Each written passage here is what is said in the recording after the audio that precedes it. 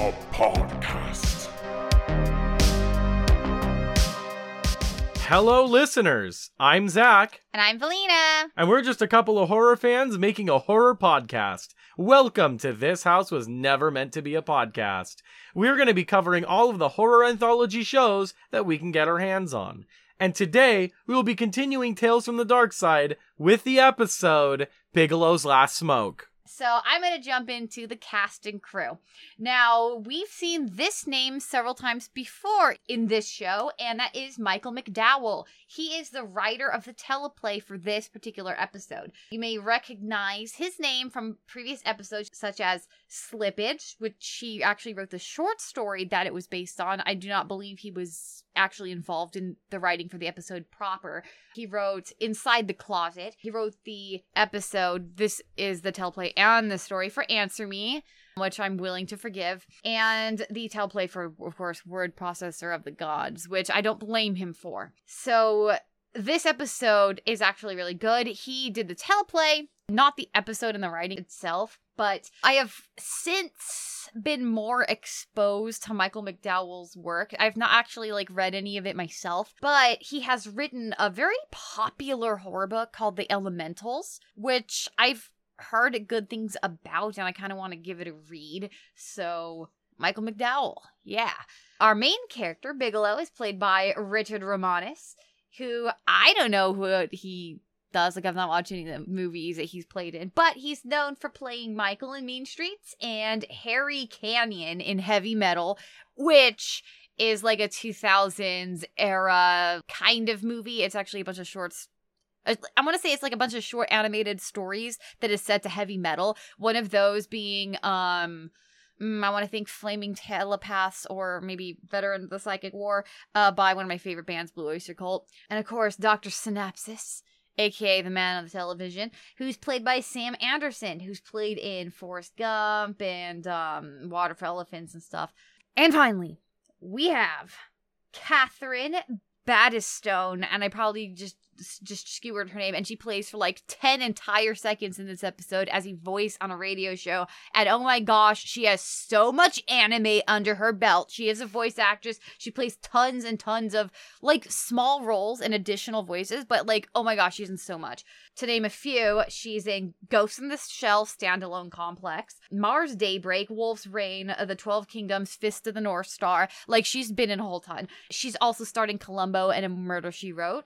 And she's been on the crew, quite possibly as a sound techie, for Blades of Glory, one of my favorite movies, Dead Silence. It's great, don't let anyone tell you otherwise. Monster House, Mean Girls, Night at the Museum. So she's really done a whole lot. I mean, I was kind of shocked because she's literally in this show for 2 seconds as a voice on the radio. So she's pretty cool. So that was a whole lot of information. Zachy, say something before I just delve into the plot. I've got nothing to add. I think you hit the nail on the head. Yes. So those are our cast and crew. Now, this is really a kind of two-man show here. We really only have 2 main characters who actually consistently show up. And as you might note from, what I said about the talk show host lady, the rest are just kind of voices. There is another guy. The character's name is Matthews, and he's played by Howard Dayton. And this dude is not in a whole lot. For example, in 1960, he was in, I believe, is a clay-mated movie called Dinosaurs with exclamation point. And he played a character named Mousy. And that is all you really need to know about what his voice sounds like. Whatever you imagine is probably close. But everyone else is kind of just voices. So we have Dr. Synapsis, who I'm really just going to refer as the TV guy. He is the only one who actually shows up, and he's even then just a face on the television screen. Okie dokie. Well, Valina, I guess without further ado, let's start this rehab trip from hell and dive right in. Yes. Okay, so it begins with the main character, who is Bigelow. Frank Bigelow. I do not know if his name is referred to in the actual episode. Yes. I mean, Bigelow is, but Frank, I'm not really sure is. Much like Columbo's first name, you have to find it from outside sources. Actually, he says it in the episode. Columbo? No. Oh. Bigelow. He says that in the episode. His name's Frank? Yeah, that's how I found out it was Frank. Oh my gosh, I only knew his name was Frank from the IMDb page. Yeah, no. Okay. He introduces himself as Frank Bigelow. Oh, okay. Okay, so let's get started for real. He wakes up and he slams his alarm clock off. It's 7:30 a.m. And he like grabs a remote that is right on his TV Nightstand. On his nightstand. And he tries to turn on the television and says, "Oh, let's see what kind of day it's going to be." And of course, the TV is just static. And that's all it is. As he kind of gets up and he's looking through his drawers, he's looking for something. And he keeps trying to mess with the television. And it's still just static. And then he says, "I put 2 packs in there last night," which is, of course, referring to cigarettes. He's looking in his nightstand dresser drawer for cigarettes at 7:30 in the morning. I mean, I don't really know a lot about the habits of smokers, but that seems like really early. I don't know if you would be smoking that early in the morning. That seems almost extreme to me, but like, again, I don't really know when you would smoke, but I don't know. That just sounds real weird. Like waking up and just downing some alcohol. It feels a little early for that. So he goes into the bathroom and he closes the door. And then the television, which was staticky, suddenly has a dude's face. And he looks very disapproving. You know, he looks very disappointed. Like if he's a disappointed dad and Bigelow is his disappointing son. And Bigelow comes back in and now he's like wearing a bathrobe. He walks by. And of course, the second he walks in, the man disappears from the television. And as he walks by his coat that's hanging on like Coat stand. the coat stand, we don't have one, so of course we don't know what it's called. He just starts like just grabbing up all over it, and I'm like, what the heck is he doing? And then it's like, oh, he's checking the pockets because he's looking to see if he did leave the cigarettes in the pocket. And he, of course, finds nothing. He sits down, he pours himself some coffee, and the TV turns on again with the guy staring at him. And then suddenly he just says, "The windowsill!" And he gets up and runs to the window, which he opens these vertical blinds. And there's just this big, scary music that starts playing, and it's barred. Like, the windows are completely barred. And this is when the dude on the television, he, like, smirks, and then it goes back to static. So he really can just come and go at will on the television, I guess, via static. And then, of course, this is the kind of weird part here. Once Bigelow sees that the windows are barred, he moves to these other windows that do not have blinds on them, and they're very obviously barred. Mm-hmm. So it's kind of funny that he wouldn't have noticed it. But then again, like, why would he think to really look? When he's trying to get up, he's looking for his cigarettes. He hasn't had coffee yet, so he's, like, really mentally elsewhere. Or his morning smoke. Exactly. So he's very concentrated on finding the cigarettes and thinking about them, so it makes sense. It's just kind of funny, like, after this big revelation to find out that it wasn't really hidden all along. But of course, we, the viewers, didn't notice because I don't think any of the windows were in shot previous to that. Oh, can we describe the room really quick? Just to get the audience a good idea of what we're looking at? Yes. Give us a sense of place. The apartment that he's in is basically an open floor plan, almost single room. There's a bathroom, but everything else in the entire apartment is all open. So he sleeps in the living room, basically, across the kitchen. And there's the TV that we mentioned earlier is like embedded in the wall because, you know, back in the day, there wasn't like flat screen TVs that you could just mount on the wall and it'd be flush. They had all sorts of projection stuff on the inside, the tube, and they'd basically just make a mount for the inside of the wall to put the TV into. So if you were to pull that TV out, it'd be a big hollow space in there. Mm-hmm. And there's like a sound system and everything, so it's a really fancy setup. And kind of made me wonder, is he fairly rich or whatever? I mean, he has to be if you're going to afford that much on cigarettes. We'll find out later, but he smokes like 3 packs a day, so there's that.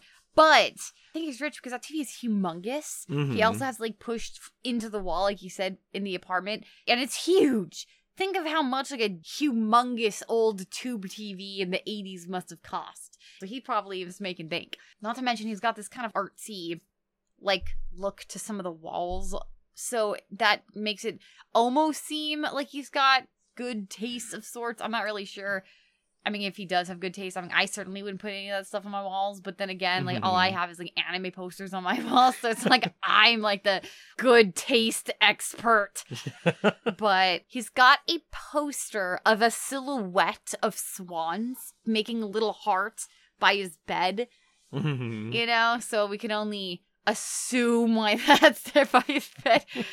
He's got this weird shifter puzzle artwork thing on his wall. Yeah, the slide puzzle art. And like a weird Art Nouveau-esque picture of a woman in his kitchen, except only her head and not like her body, which would make it actually Art Nouveau. Yeah, it's weird. I guess his apartment's technically a studio. Yeah. Or something. But yeah, so that's what his place looks like. So once he figures out that there's bars all over his windows, he gets, of course, angry, and he runs to the door, and that's also barred. And, oh, I almost forgot.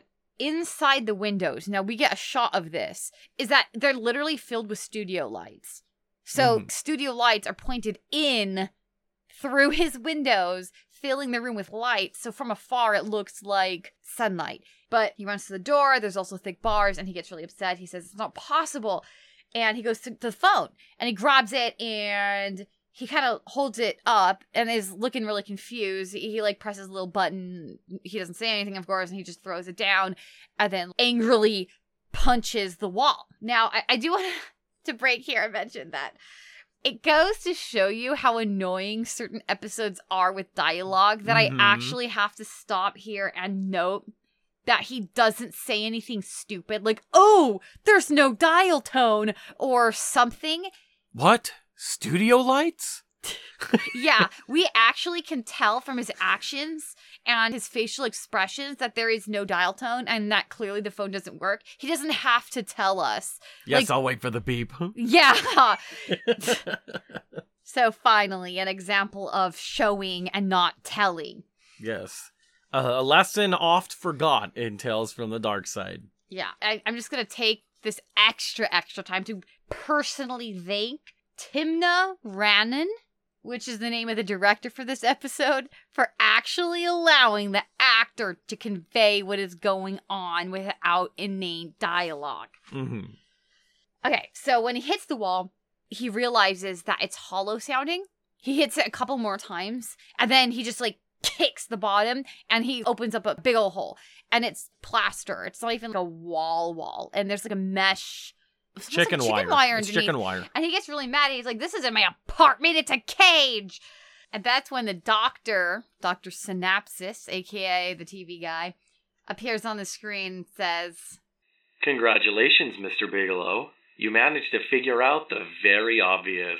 And the two of them proceed to have a kind of like mini argument about whether or not it's a cage or a prison or a simulacrum of his apartment, which the TV guy thinks is completely and utterly different from a prison or a cage. While, of course, it doesn't really make a difference to Bigelow what the heck it is, because this is not his apartment, and he's very upset.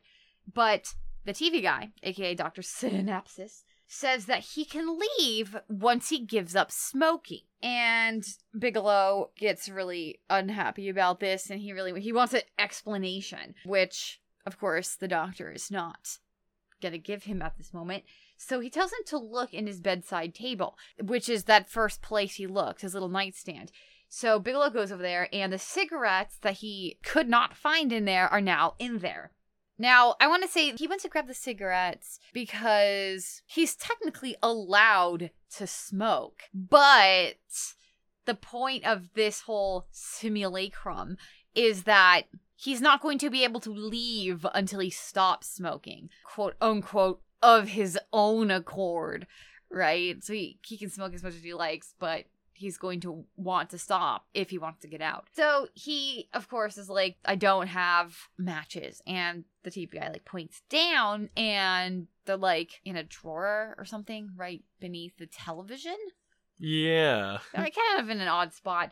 But anyway, he pulls them out, he starts smoking, and I do want to mention, when he lights the matches to light a cigarette, the doctor is watching him. Like, it's very clear that his eyes are following the motion of his hand, and this is from the television screen. So despite that not making any sort of sense, the doctor can look at Bigelow as though he can see him via the screen. So... Which kind of builds towards a theory that we'll explain later at the end of the episode. Yeah, it's really weird and very unsettling, particularly in that moment. It just creepy, you know, because he's kind of like huge because the television's big, but he's still looking at him as though he's there, looking at him with his own eyes, which are only on the screen. It's weird. So anyway, he lights the cigarette and he smokes it for like a second, and then this alarm just starts screeching, this horrible sound, and I believe it says in this woman's voice, "Put out the cigarette." And the screen goes from having the doctor's face on it to having the word smoking demerits and a number 1. And of course, Bigelow leaps onto his bed and is kind of huddled in the corner, and he grabs his ashtray and he's putting it out. He's just terrified because this hasn't happened, of course, before. He's like, the heck? So that's actually like the end of that scene. The next scene, which starts with this sort of definite feeling of not knowing how much time has passed. He's just eating breakfast. I think he's actually changed clothes, or he's like wearing actual clothes as opposed to his robe. And he's listening to the radio about this, I guess, story about this person and their dog. And some other voice on the radio responds to the TV hostess that he doesn't really care too much about the story itself, but now he really wants to know about the cost of cigarette smoking and cigarette-related deaths and this and that. And Bigelow gets real mad. He's like, I don't want to listen to this propaganda. And he just leaps up and just grabs the radio and he yanks it right off of the shelf. Instead of just turning it off, he just yanks it out of the wall. And then he sees that the television, which I believe was static up until this point because it's always on, but it's either staticky or it has the dude's face on it. He notices that it is a shot of his countertop lined with packages of cigarettes. Now, this is a really neat shot, and we'll see more of it later in this episode, that our camera is actually staying on the television, which is showing a shot of the counter. Now, you see Bigelow, of course, is no longer in the frame, but he enters the frame of the television's view. So we see him on the television view trying to grab these packets of cigarettes as they're all like falling off the counter left and right. Yeah, they're all falling off the counter like form swimmers. Yeah, I'm gonna use a term. This particular shot happens quite often, so I'm going to give it a term. Okay, if I say it's the television's point of view, or we're in the television's point of view, what I am saying is we are now looking at Bigelow's television, looking at Bigelow. Mm-hmm. Okay, or some area of the room. And that is the only thing that is being shown. Mm-hmm. So it's like we're watching a TV show of a TV watching someone. Mm-hmm. Okay, so if you had a camera and you pointed it at a TV and the TV was security footage, that's what we're looking at, okay? So it's very strange and it's a cool shot. But just to keep things clear, whenever this occurs, I'm going to say it is the television point of view or the point of view of the television. Mm-hmm. Yeah, so now we move into the normal point of view. And Bigelow is just trying to pull a cigarette out of the box and cigarettes are flying everywhere. It's like, dude, just pull it out. But they go everywhere. He ends up with 2 and he ends up dropping 1. And then he lights 1. And then, of course, you know, alarm goes off again. Please put out that cigarette and the punishment will cease. All the while, there's these weird lights just kind of circling around onto Bigelow. Yeah. And he breathed in and he's like trying not to breathe the smoke out. So he goes to the kind of water... It's a water cooler. Water cooler. He has a water cooler in his house and he just grabs the water tank part and blows the smoke into the water tank, which still had a little bit of water in it, and puts it back, which doesn't seem to help because like the very second the alarm gets worse, he backs up into his door, which is actually open, and there's actually smoke in the room, which is weird. Yeah. I don't really know because it's not really coming from him. Which kind of makes me wonder if that was a production mistake. I kind of wonder, yeah, because there's too much of it for it to be coming out of his cigarette, and it's coming from the wrong direction. It is coming in from the left side of the screen when Bigelow is on the right, and you can see the cigarette in his hand. So it's not coming from him, And it's not coming from the tank that he breathed it into. So just smoke is just randomly happening in his apartment for no reason. So he kind of waits it out. It stops. The alarm stops. And Bigelow defiantly says, "What punishment?" And breathes in a cigarette and looks around and realizes that all of his stuff is gone. Everything that was on the shelves, everything that was on the walls, like well, maybe not all of it. Like, there's some things left. There's furniture. Yeah, it's gone. And he does have this old school looking computer on, like, this side countertop. And it's not plugged in, so even though he still has it, it doesn't work. Yeah, initially it was just showing a bar graph. Yeah, just to tell you that it was on, I guess. But now it's off and doesn't work. I think he has a magazine in a drawer that he looked into. And the TV turns back on, and it is our good old doctor again. And, of course, Bigelow is really headed up to here. He says, "You know what? You can't do this. This is illegal." And the TV guy says, "No, it's not." And then he lifts up this piece of paper, and Bigelow's like, "What's that?" And he says, "This is your signature. It's like, you signed a contract with us, Mr. Bigelow. You signed up with our clinic so you can stop smoking." And Bigelow is like, "I didn't sign that." He thinks for a second, and then he's like, "Did you guys have commercials on the television?" And the TV dude's like, "Now you're remembering." I do want to mention really quick, this segment has a lot of important details for a theory that we both came up with about this episode. Mm-hmm. So keep an ear out for it and pick it up where you can. Yes. Okay, so Bigelow recalls that he sent in for information because, according to him, he got paranoid because his dad had died of lung cancer. Mhm. And he was afraid that he would die of it next. And the doctor tells him that they hadn't been able to get to Bigelow when he sent for the information because they have a really long waiting list. And they were only just now able to get to him and put him in this program. And here, Bigelow actually asks, how did he get here? You know, in the simulacron. Now, this is the funny thing. The doctor says, "Oh, so you don't remember what happened last night?" And then he says nothing else about it. We do not get to know how in the world Bigelow was put into this place without his knowledge. Mm-hmm. So it's kind of funny because it's a bit lampshaded in that he does not explain anything. He only mentions that he doesn't remember and then doesn't say anything more. And Bigelow doesn't even question it. So that's just kind of swept under the rug. But that's kind of the important part where our discussion will be, is like figuring out where is he and what actually is a simulacron. So Bigelow is a little bit intrigued and he actually asks, "Well, what's the success rate of your program?" And the doctor says, "It's 100%. When 100% of people who come in here do not leave with their addiction." And he says that they had actually patented their methods. And it's funny, Bigelow, upon hearing the success rate, looks actually surprised and kind of even impressed. He's like, wow, and he didn't say it, but he has this like facial expression, which is kind of reluctantly impressed with this guy's ability. Because he did, of course, sign up for this. He did consider giving up smoking. And of course, I would still kind of doubt his actual having signed up for this. Because if he said he sent for information, then he didn't really sign a contract. Unless that was somehow part of the "you don't remember what happened last night" part, you know, that he somehow signed in and then forgot that he did. Because according to Bigelow, that's definitely his signature. So who knows? We will discuss this, however, because it's a very interesting point. So the doctor says that he should consider this treatment a very bad tasting medicine and that he's really just going to have to want to quit. Like, there's really no way out. He's going to have to quit, and that's it. So Bigelow just kind of tosses the magazine he was holding at the screen, and the screen just goes staticky.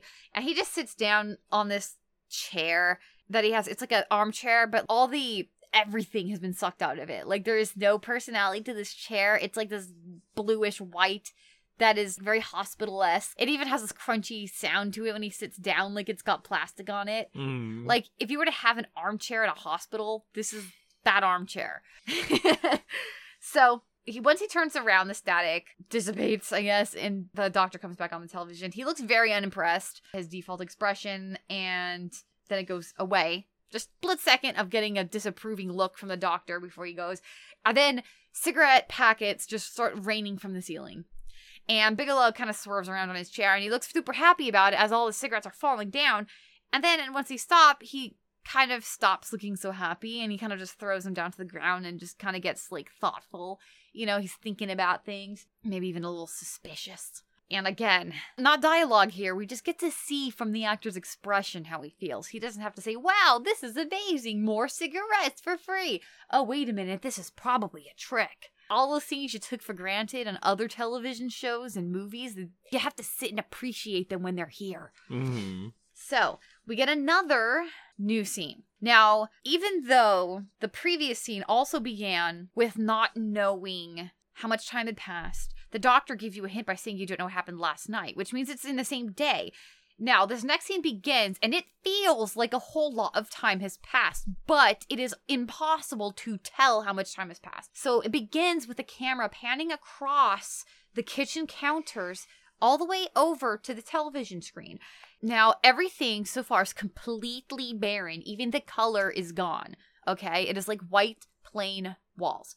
And on the screen, it shows Bigelow. We've entered television point of view here, y'all. It shows Bigelow huddled in a very bare corner of his apartment, wearing his shirt, is just a t-shirt and pants, and he's kind of huddled up in like a fetal position. And it kind of holds this for like a good second here, just so you can truly feel like he's kind of losing it, because he's just sitting there in the corner and looking completely hopeless. Of course, the television has that security cam footage like look to it, so it's just very desolate here. And he's covered in sweat. Yeah, he's not having a good time. And you hear, and we're still on this point of view, you hear a voice calling for Bigelow. Now, the shot leaves the television point of view and moves back to the normal point of view to show the hole that Bigelow had kicked in the wall earlier. Now the wall has literally nothing on it. There was once like a shelf there, but now it's completely barren. There's like not even any carpeting, and you can see the points where there might have been something on the floor that they moved away. And then it moves, the point of view switches back to Bigelow. Television point of view, that is. Shows him getting up to walk towards the hole. Now, this is where you start really noticing the weird stuff with the cameras here. Because Bigelow starts walking towards the camera, and he gets far too close to it before the point of view switches from television point of view to the normal point of view facing the hole. And he walks from the almost too close is going to walk into the camera television point of view past it into the normal point of view, which is literally impossible because he would have walked through a camera. Mm-hmm. So that's not possible, because if he was truly being monitored, and we know he is because it's on his television, there should be a camera right there where he was, and there isn't because he walked past it. So through it. Yeah, he walked through it, and that's just not possible. So this is where the camera work starts becoming more dreamlike and nonsensical. I don't even know if I would say nonsensical, just dreamily impossible because of how he walked through it.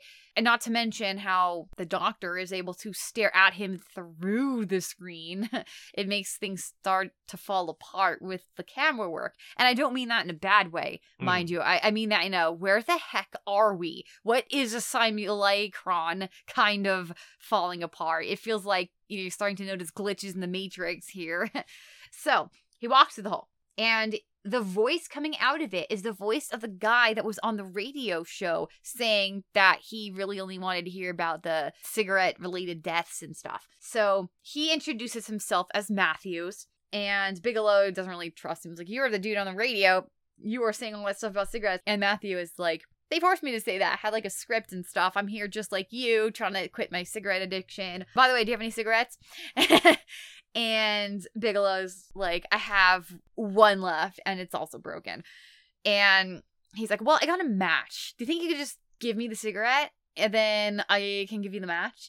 Bigelow's like, why in the world would I do that? If That's a terrible trade. Yeah. So he actually just ends up sending the cigarette over. And he does get the match back. And this is actually where we learn Dr. Synapse's name. We learn the television guy is called Dr. Synapsis, which, I mean, clearly is not a coincidence. And he says that it's the interview right now. Tell him that you want to quit. And of course, Bigelow's like, wait, what?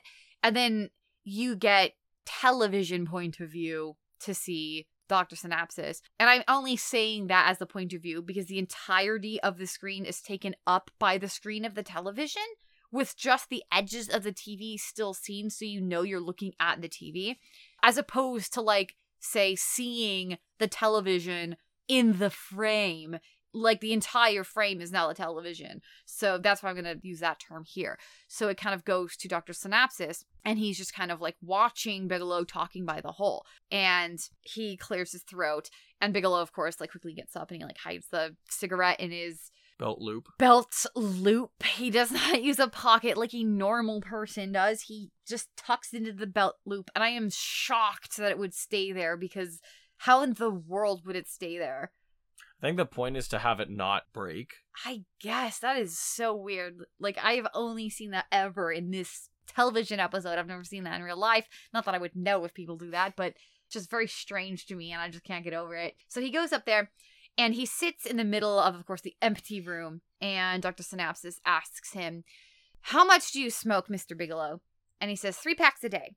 And, you know, this is hilarious, where Dr. Synapsis reveals that he probably freaking knew that because he also knew the exact age Bigelow was when he started smoking and has a picture of him at that age smoking. So it's like, you want to know how much he smokes, and yet you know that he started smoking at the age of 15, which is horrible, and has a picture of him at the age of 15 smoking.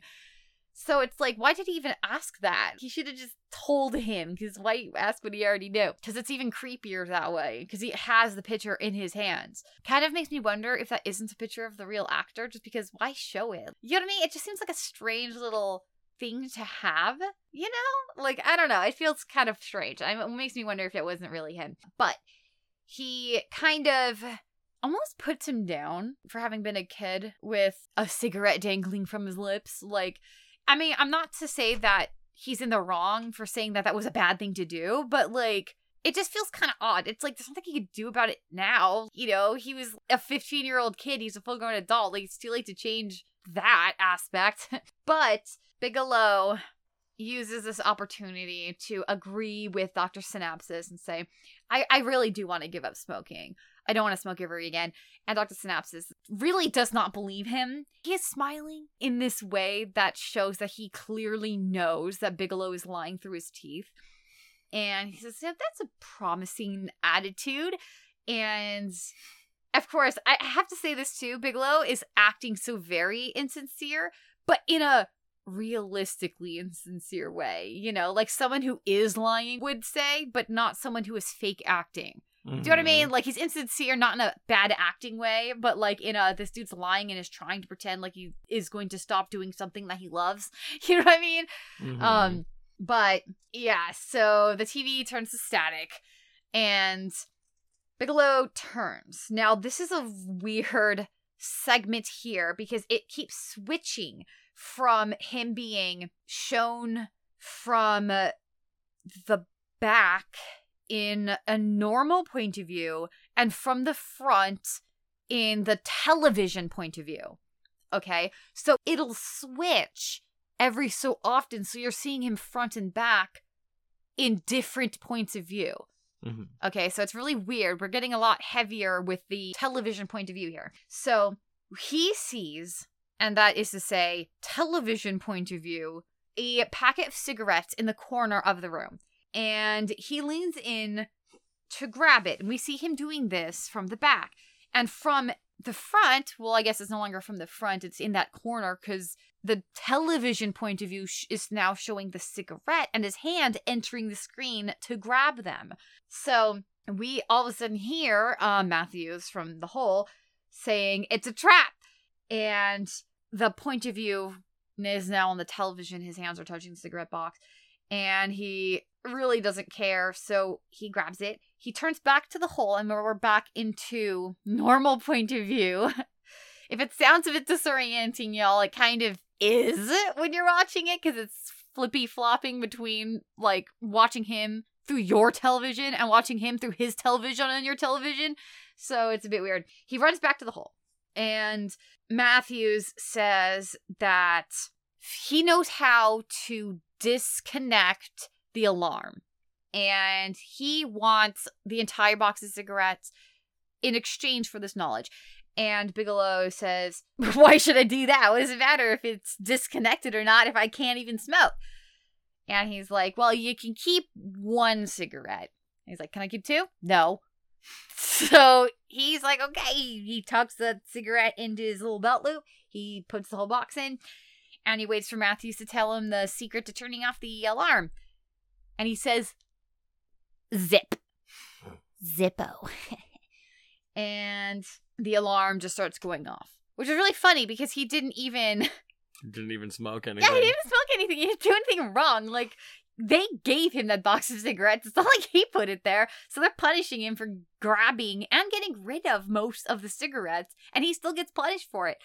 So he starts screaming into the hall. He's Matthew's name. And he's all like, are you part of this? You're trying to drive me crazy. And the alarm is growing louder, and I don't think it's actually saying put out that cigarette because he doesn't have the cigarette lit. So he reaches up to grab the alarm, and wow, we got one of our first shockers in this episode. So the smoke alarm prop that is in this episode, it's like a purplish gray color, and it's got this like red light, like a typical smoke alarm. But it's focused on a handful of times, but you only ever see it in the upper corner of the ceiling. Mm-hmm. Now, there is some, like, weird perspective going on, because if you look at it, we all know how big smoke alarms are, they're a specific size, and they generally are this size. Yeah, they're like two hands laid together. Roughly. Thereabouts. So, you see it in the corner, we thought, like, it was probably normal smoke alarm size. When he reaches up to tear it down in that fit of rage, it is the size of a freaking dinner table. Yeah. It's like even bigger than a manhole cover. It's humongous. Like, it's huge. And it's like big. It's like a foot or 2 foot tall. Like, I couldn't begin to see how it's diameter. Maybe like a yard. Like a yard and a half. It's like 3 or 4 feet across. Yeah, that's pretty much how much a yard is. Yes. It's like a yard long and like Gotta a put it foot in and a half American deep. bald eagles. Yes. So you can understand why he was so disturbed by how loud it was, because it's humongous. So he just reaches up there, he pulls it off, and he starts tearing wires out. And once he's taken enough down, he starts beating the pieces of debris on the ground with pieces of itself until the alarm actually ceases. He picks up his little cigarette, it's broken in half, and he just holds it together with his fingers. He digs around the debris because he had dropped it, which is how it broke. And I think he also finds his match in there. And I think that was the match that Matthews had given him earlier. And he lights the cigarette. And I believe at this moment, again, we're actually looking at him through the television point of view. Because I actually remember noting that the camera work moved slightly as he was moving. So yeah, he's actually still technically being watched here. And then once he lights it and breathes in, the alarm goes off again, and he looks up, and the alarm is perfect condition, still there. So he just starts screaming. He just like plasters himself against the wall and is screaming. And then he wakes up screaming. He looks around his apartment. All of his stuff is back. His alarm's going off. He hits it off. It says 7:31 now. And he reaches into his drawer, and he pulls out his pack of cigarettes. He goes to get one, and he shocks himself by realizing he actually doesn't want them. And he actually does say this. He says, I don't feel like smoking. And then he kind of puts it down and then just like looks up thoughtfully and says, I have no desire to smoke. And he just sort of like, okay, that's weird, right? This is a 3-pack a day smoker. And he woke up without the desire to smoke at all. Mhm. So he just gets up, he just kind of mumbles around how much he hates his dreams, and pours a fresh pot of coffee, or rather, he doesn't pour the pot of coffee, he pours himself a mug of coffee, pours himself a fresh mug of coffee. It must have been either on all night or he had it hooked up to a timer or something. He takes a sip, he's just super happy and glad to be awake and on that horrific dream. And then we hear Dr. Synapse's voice saying, "Good morning, Mr. Bigelow." And then he grabs his little cup and holds it to his chest and walks over to the TV where you see Dr. Synapse's face. And then he says the most horrible words. Today, we're going to do a little work on your addiction to caffeine. Cue the dramatic music. Bigelow slowly turns around. All of everything is gone again. And then all of a sudden the windows open. We do not see the windows themselves, but we do see the light splashing across Bigelow and the walls and the bars that are clearly visible in the shadows cast by the windows. He drops the mug when this happens, and Dr. Synapses says, Very promising beginning, Mr. Bigelow. Very promising. And then it ends. So to me, that's just the most horrific ending imaginable. Yes, Valina was a 3 cups a day kind of person before Yeah, before this. before the incident. Yeah, before I had to go through this program, now only 2 cups a day. So 33% effective. Well, they got me to get rid of 1 cup of coffee. You just can't get rid of it all. Okay, so now we're going to sort of go straight into discussion here with figuring out where the literal hell is he? Is he... Simulacrum. Yes, but what is that? You know what? I have the theory that works around this. Explain And- it to me. Argue the point. I want to So, know. based off of small pieces of evidence throughout the episode, I've come to the headcanon conclusion. This may be canon as far as I know, but from what you get to know from the episode and certain responses to certain questions that Mr. Synapse gives, on top of things like Dr. Synapse being named as he is, Start with 1. that Mr. Bigelow is trapped in a mental recreation of his own house, and the program is done inside of his dreams. We think he's in the Matrix. Basically, mixed with Inception. Yeah, so the Matrix. But I'm going to use the Matrix more as a comparison, just because of other people's ability to communicate with him while he's there. Now, almost think about this like when both Morpheus and Neo are in the training area of the Matrix when he teaches him Kung Fu. It's like this little safe point where they can control the entire environment and they can control themselves. But it's more like if Morpheus was the one in utter control and Neo was just sort of there, right? Which is kind of the case with the robots in general and just the denizens of the Matrix. So that's the kind of visual space you want to kind of imagine him to be, at least in our theory. Because, well, there's certain points, I think. So what were your points going to be about why you think this? Like, what hints in the episode actually point to this being the case? Well, considering the very bizarre situation with just random things appearing and disappearing at will, that being a big part of it, the fact that you cannot see outside of the apartment whatsoever, that all that exists is inside the apartment. The impossibility of the camera work. Yeah. That is absolutely one. That's meant to sort of jar us out of his perspective, right? Because we stop seeing Bigelow as a character in his life, but a character on television. So we have this sort of like departure from the immediacy of his situation by viewing him through the camera, which is a pretty interesting point of view, for sure. But it does sort of serve to make it feel a lot less real.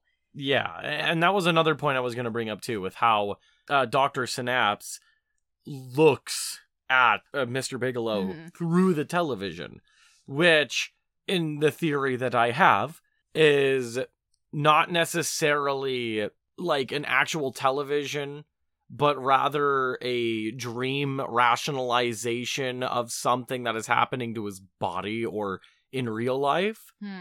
So basically the television is a two-way mirror, or it's a window into Mr. Bigelow's mind that can be turned off at will by the people in real life in control of the simulacrum.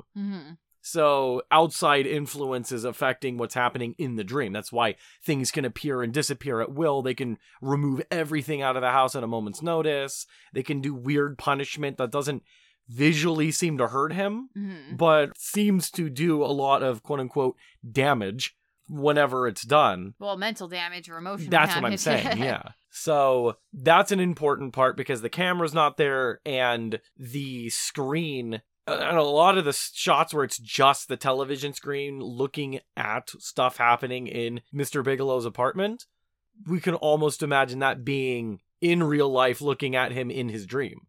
And one of the final parts, I think is the biggest supporter of this, is an almost addressing of that directly, saying... With Mr. Bigelow said something earlier that was along the lines of, this has got to be a dream or something. And... What was... he says, Dr. I'm not a dream. Yeah, I am no dream. And it's like, well, that proves that he's not a dream. Yeah, and that actually is like, I didn't even catch that the first time around, but it's a little too odd because Bigelow did not say you're a dream. He said this is a dream. So it would have been more natural for the doctors to say, no, this isn't a dream, because that would be a direct response. But he doesn't say that. He says, I am no dream. So he's kind of slyly confirming the fact that this is actually a dream. That what is physically happening to Bigelow is all in his head. I mean, technically it is truly happening to him, but not in a physical way. Yeah. You know, sort of like what happens to you in the Matrix is on your mind, but, you know, you can still die. So, you know, he can wake up out of this and his addiction will be cured. You know, but he's still going to have to go through a lot of horrific mental anguish before he can. That's what we think. So, and I think that's probably intended, of course, given all what we said. It could be argued maybe that he's in a real room and they just have a magical way of getting rid of his stuff. Like, I don't know. It depends on how much you're willing to believe in magic in this episode. I mean, there's the simulacrum, which is a very sci-fi word as opposed to a magical one. So... You know, I'm going to lean on the sci-fi aspect here and say it is the Matrix-y simulation. Okay. And also, too, and Zaki mentioned that this was important, but did not explain why.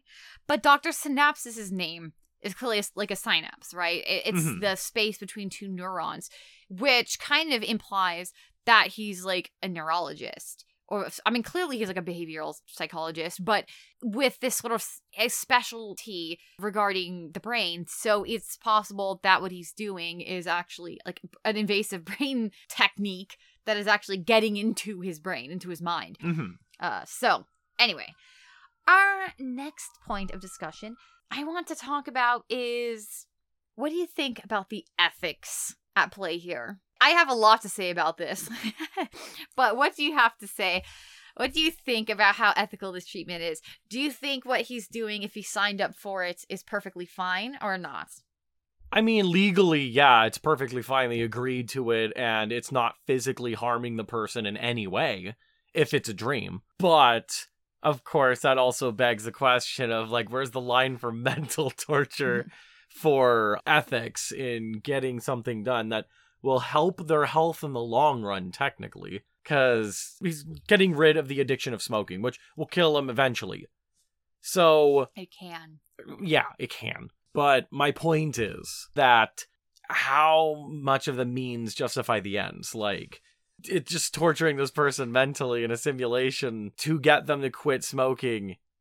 I kind of feel like that's a bit shaky, but on purely legal grounds, that is 110% okay. Okay, now I'm going to chip in. It actually isn't.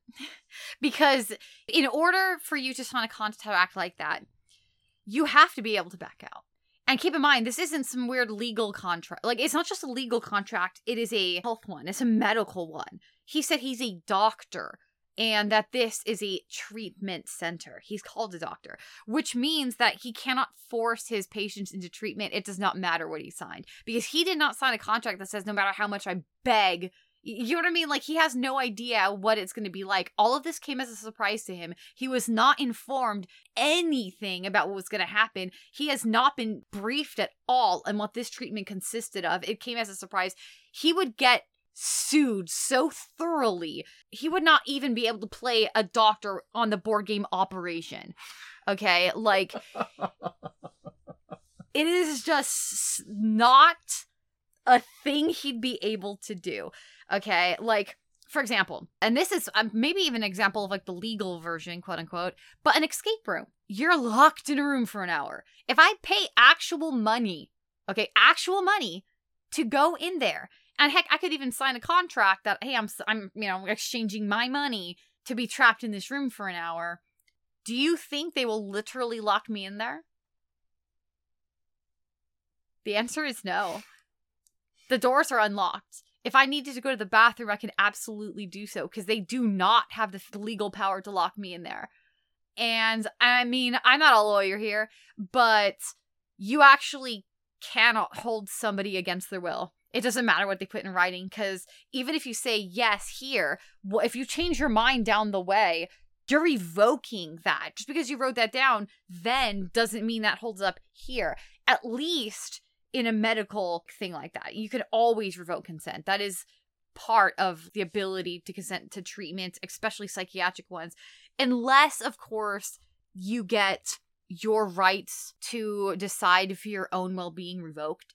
But that would simply not be with Bigelow's case, unless this is some hideous dystopian future where addictions to cigarettes and caffeine count you as psychiatrically disturbed enough to not be able to make your own choices, which it certainly, I mean, isn't in real life, but it would not be legal to do. So yeah, what he's doing is very illegal and unethical. Yeah, I would have never known that. I know. I wanted to know what you thought about that, because honestly, that's probably what most people would think. Oh, he signed it, and it's like, no, you can't not. That's just so unethical, and for the reasons I just described, of course. But yeah, so it is not legal. What he's doing is wrong. So yes, that feeling of shakiness was legit. Oh my gosh, wouldn't it be kind of funny if this isn't some sort of a very sly anti-cigarette commercial campaign? Like, if you have people who are like sick of listening to anti-cigarette propaganda, I mean, not necessarily that they're gonna be trying to argue that it's good for you, but just always hearing that it's really bad. If this is sort of about that, because at the end it also kind of puts caffeine in the same exact boat, which anyone would know was nowhere near as bad, right? I mean, even if they went to tell me, hey, you know what, caffeine causes like stomach cancer, I'll probably still drink it till the day I die. You know what I mean? Like, and like, if you're someone who is like always smoking cigarettes until you get to a point in your culture where you realize, oh, it's bad, because there was a point where like pregnant moms would be smoking because they did not know how bad it was for the baby. They didn't know that was bad for them. It was just something everyone did.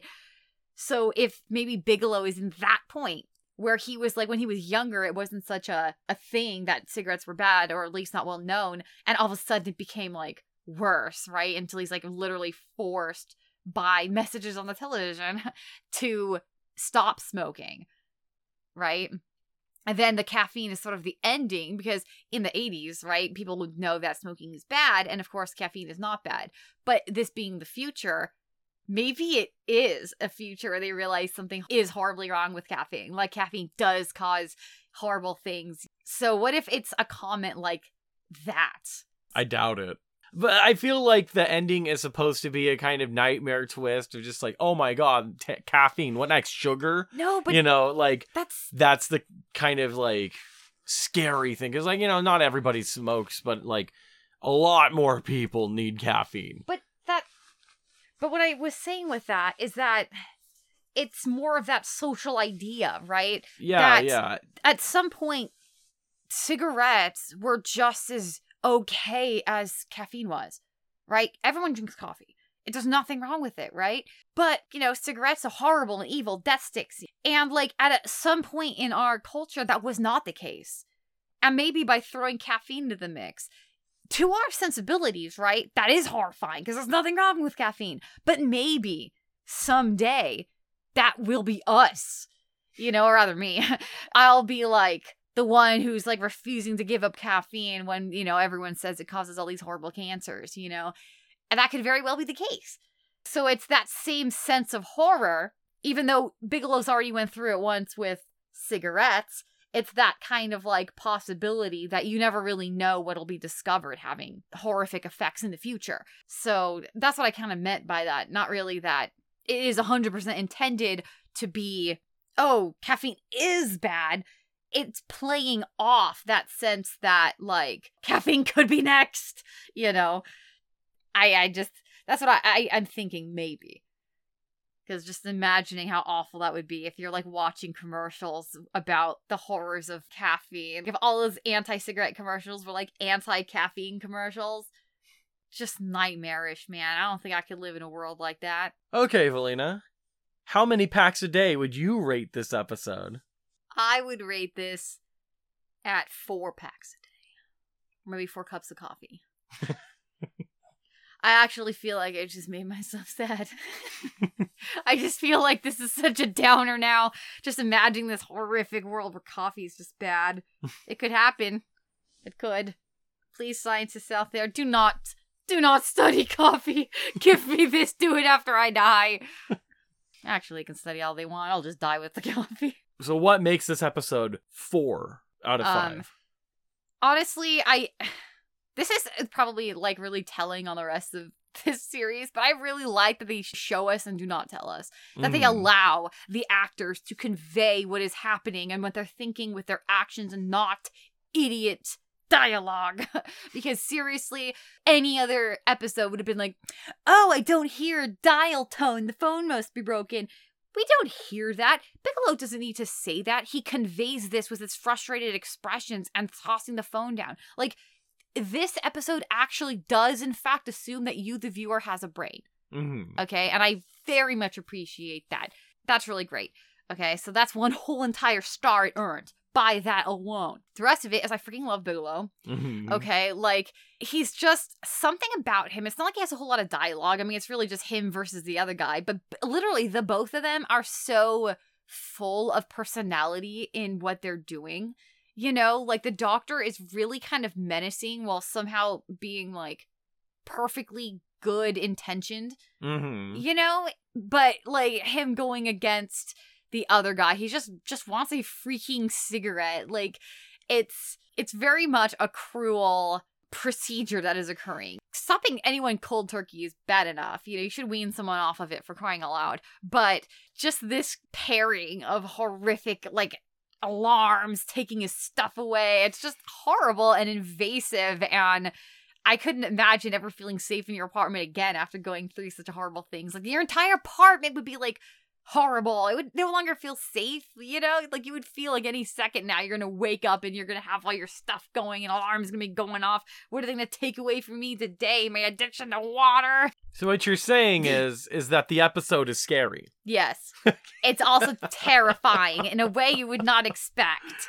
Okay, and that's what gains it more stars, okay? The characters, the actual kind of just bone deep fear of having the things you love taken away from you, the acting, I like the characters and stuff, it's just all great. This episode's really great.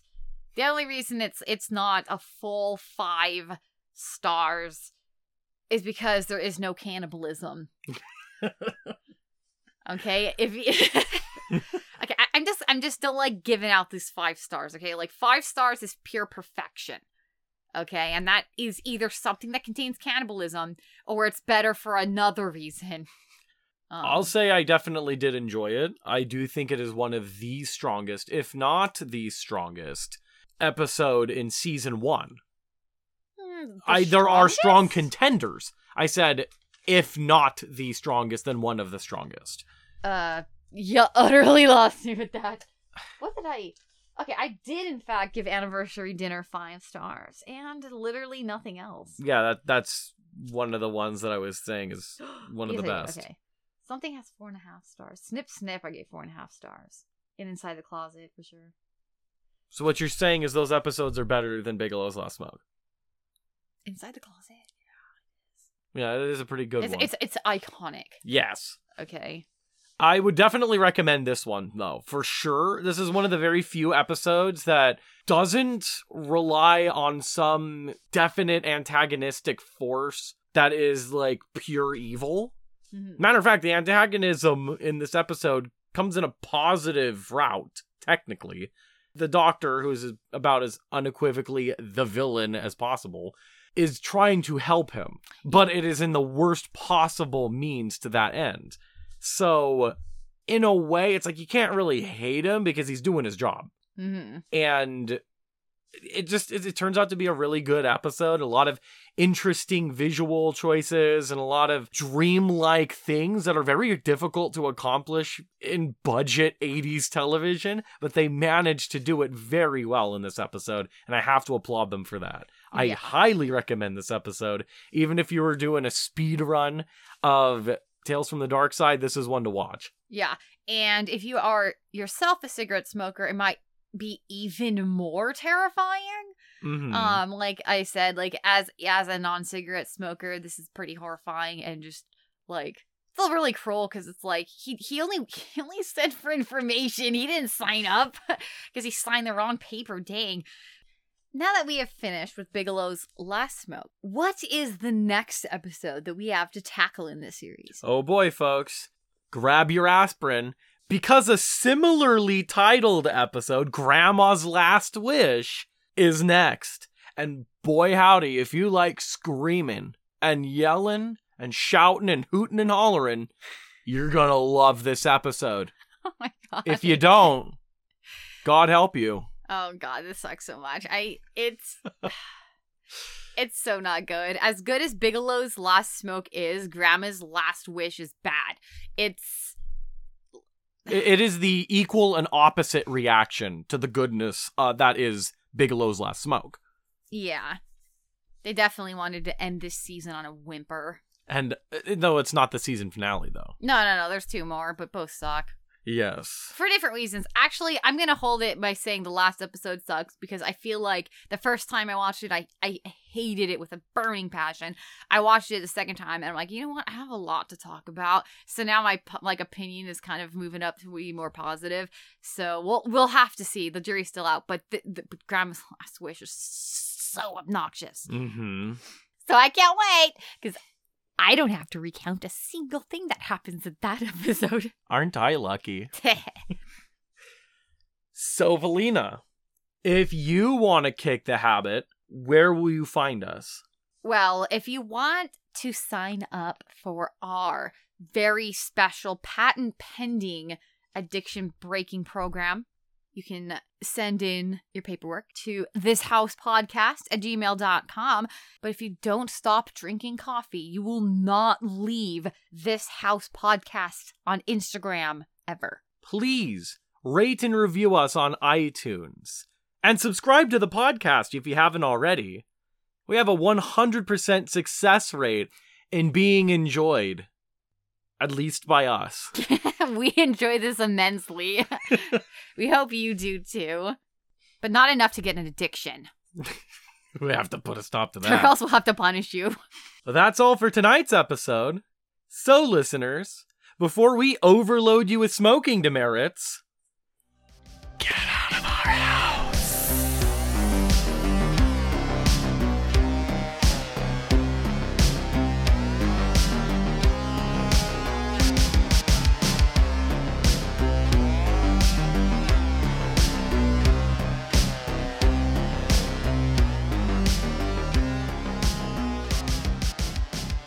Up, man. This Boomhauer. Let your lungs on air. Let your lungs on smoke. See the difference, man? It's gonna stunt your growth all over. You end up winding that dang old hospital bed like Morton Downey Jr., Robert Downey Jr., even worse, man. Yo, think talk about oral gratification, all that dang. It's gonna give you low sperm count, man. You give ear hair. Yo, it just ain't no good.